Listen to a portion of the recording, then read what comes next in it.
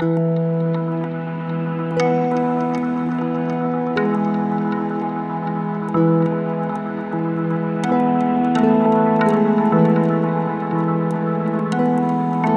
there, this is Mike and you're listening to Feeling Twisty. I'm really glad you're here.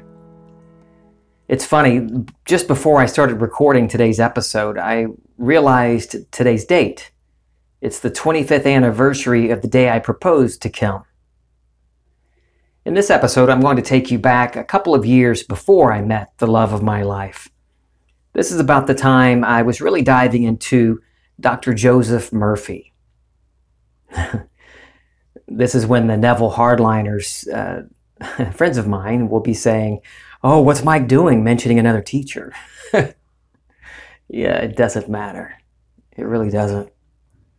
Way back in episode 28, it's titled, "How I Got My Bachelor's Degree in 8 Short Years." I told you about how I employed my imagination to go from near academic probation because of my low grades to graduating with honors. And back then, as I was testing my imagination and proved it in performance with my grades, I began playing in other ways. One night, as I was lying in bed, I was thinking about being married and being in love. I wasn't dating anyone at the time, and I really hadn't had any success in that area of my life. So lying there in bed, before I drifted off to sleep, I created a scene that implies I'm in love and happily married. Now at the time, I wouldn't have used the words imagination or anything familiar that you might be familiar with if you really stick with Neville, at least not Neville in his later years. Back then, back in the early 90s, I would have told you I'm visualizing to impress my subconscious. I imagined I was driving a car down a street, down one of our streets. Common Street is the name of it. As I drove, I felt the steering wheel in my hands and looked over to my right to see the love of my life sitting in the passenger seat. Now, at the time, I did not know Kim. So when I say love of my life, it was that feeling that that person with me is the love of my life. And in that little scene, I even noticed the cream-colored upholstery in the car. It was a small car. I didn't see her face. I didn't have a face to put there yet. But I did see her small frame and blonde curls. And I heard her laugh. And I felt the reality of being in love, and being loved, and being married. And I drifted off to sleep in that state. Around the same time, I was thinking about how I wanted a big family to go with this happily married state. Again, I wouldn't have used the word state because that's not the way I saw things back then. I was all about impressing and reprogramming the subconscious. But it doesn't really matter. It comes down to what you believe to be true. Anyway, as I was drifting off to sleep, I put myself, this time behind the wheel of an SUV, like a Suburban. As I drove down the street, I listened to the chatter and laughter behind me, coming from 5 kids in the back seats, my 5 kids. Well, that eventually happened too, even though Kim insisted that it was only going to be 2 kids. That's all she wanted. I didn't imagine either scene again. I already knew from my experience with the grades that I didn't have to keep redoing the scene. Only trust that it's done. And I didn't have any desire to date anyone at the time I imagined it. I was too busy with school. Well, the college semesters went on and no girlfriend, no hint of my little imaginal act coming true. 2 years later, during my final year in school, I found out when I went to register for my classes that I was missing 3 credit hours, which is 1 class, on a course that I should have taken years before. A simple geography class, and the only one available at the time was a night class. So I signed up for it. I had no choice, really. And that is when I saw Kim, across the classroom, this petite, blonde-haired, curly-haired girl who seemed to be the most popular one in the classroom. I've never used this word before, but I was smitten. I was done in. That was it for me. I knew this was the woman I was going to spend my life with. I had only chatted with her a few times, but I knew that this was it. She was the one for me. Now, she wasn't thinking that far ahead, but she did like me. She was interested in me. 2.5 months later, I proposed to her, December 7th, 1995. And they lived happily ever after. About a month after the engagement, she started to have second thoughts, got a little nervous. Well, it threw me for a loop. I mean, I totally understand it. That was really quick. We'd met in September, engaged in December, set to be married that following June. I would like to tell you that when she told me she was having second thoughts, that I was completely unbothered, but that would be a lie. I had a moment, several moments, of feeling devastated, like a real kick in the gut.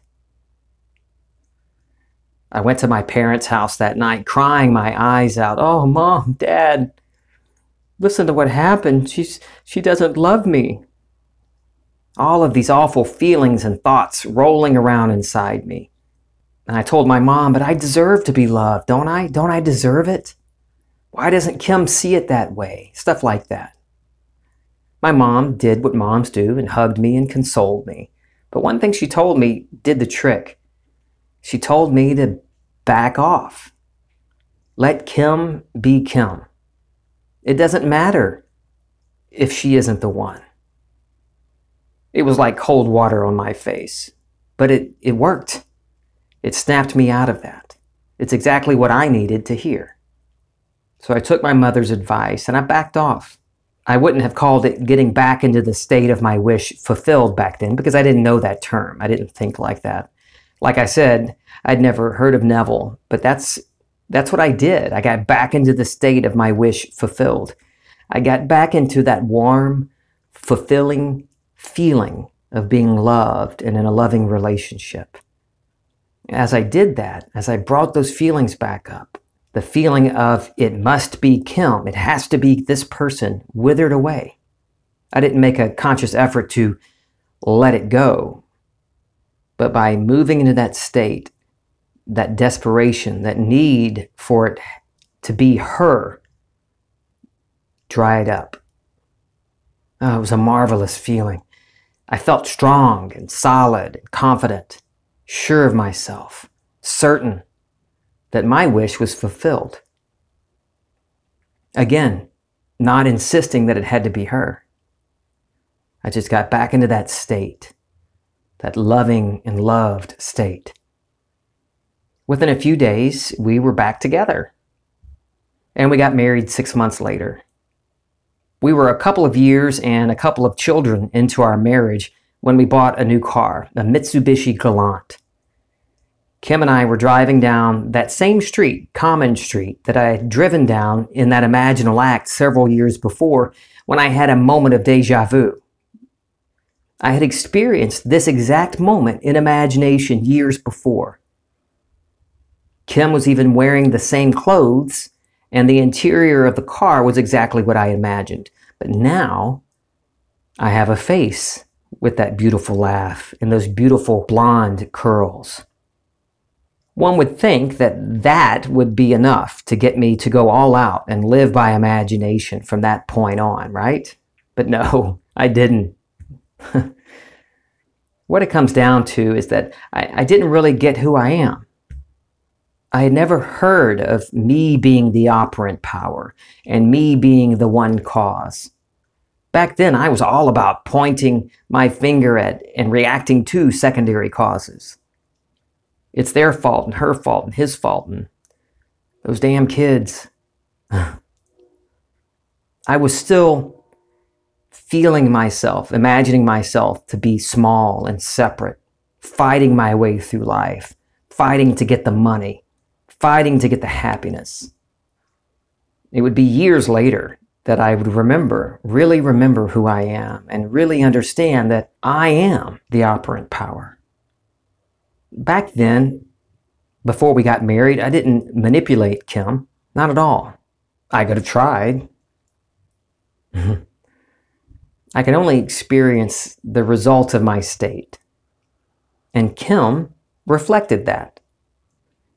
Had she been turned off by me or avoided me or didn't pick up the phone when I called, we didn't have cell phones or Facebook or Instagram back then, that would have still been a reflection of my state.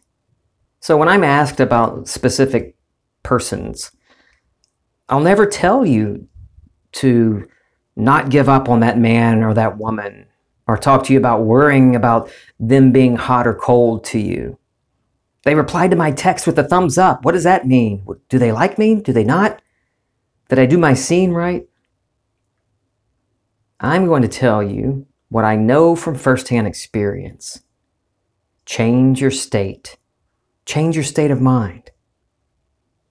You will only experience what you are imagining, what you accept as true.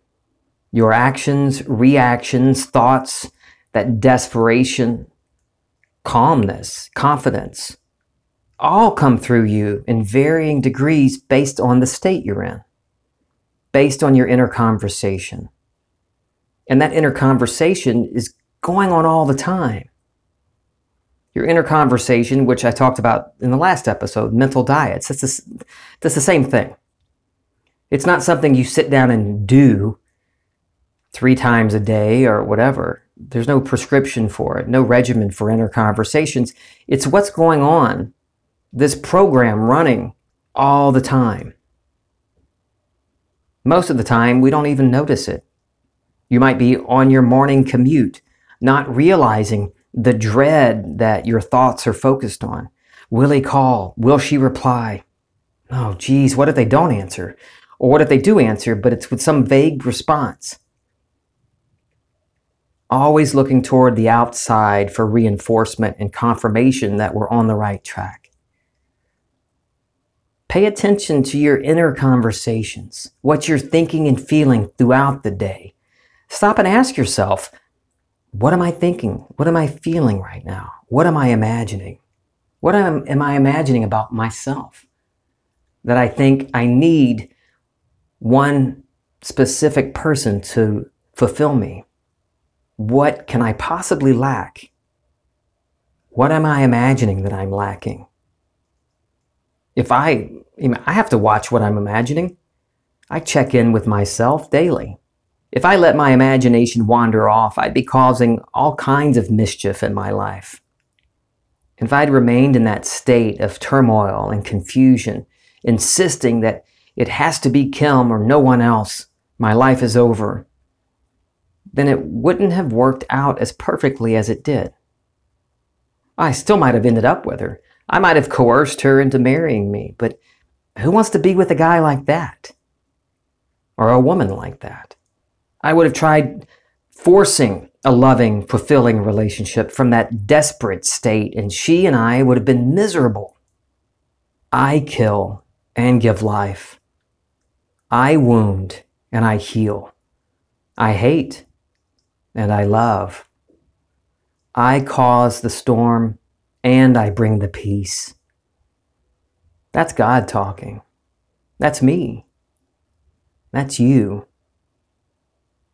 You might blame another for your feelings of desperation, but there is no cause for that desperation other than you, your own imagination.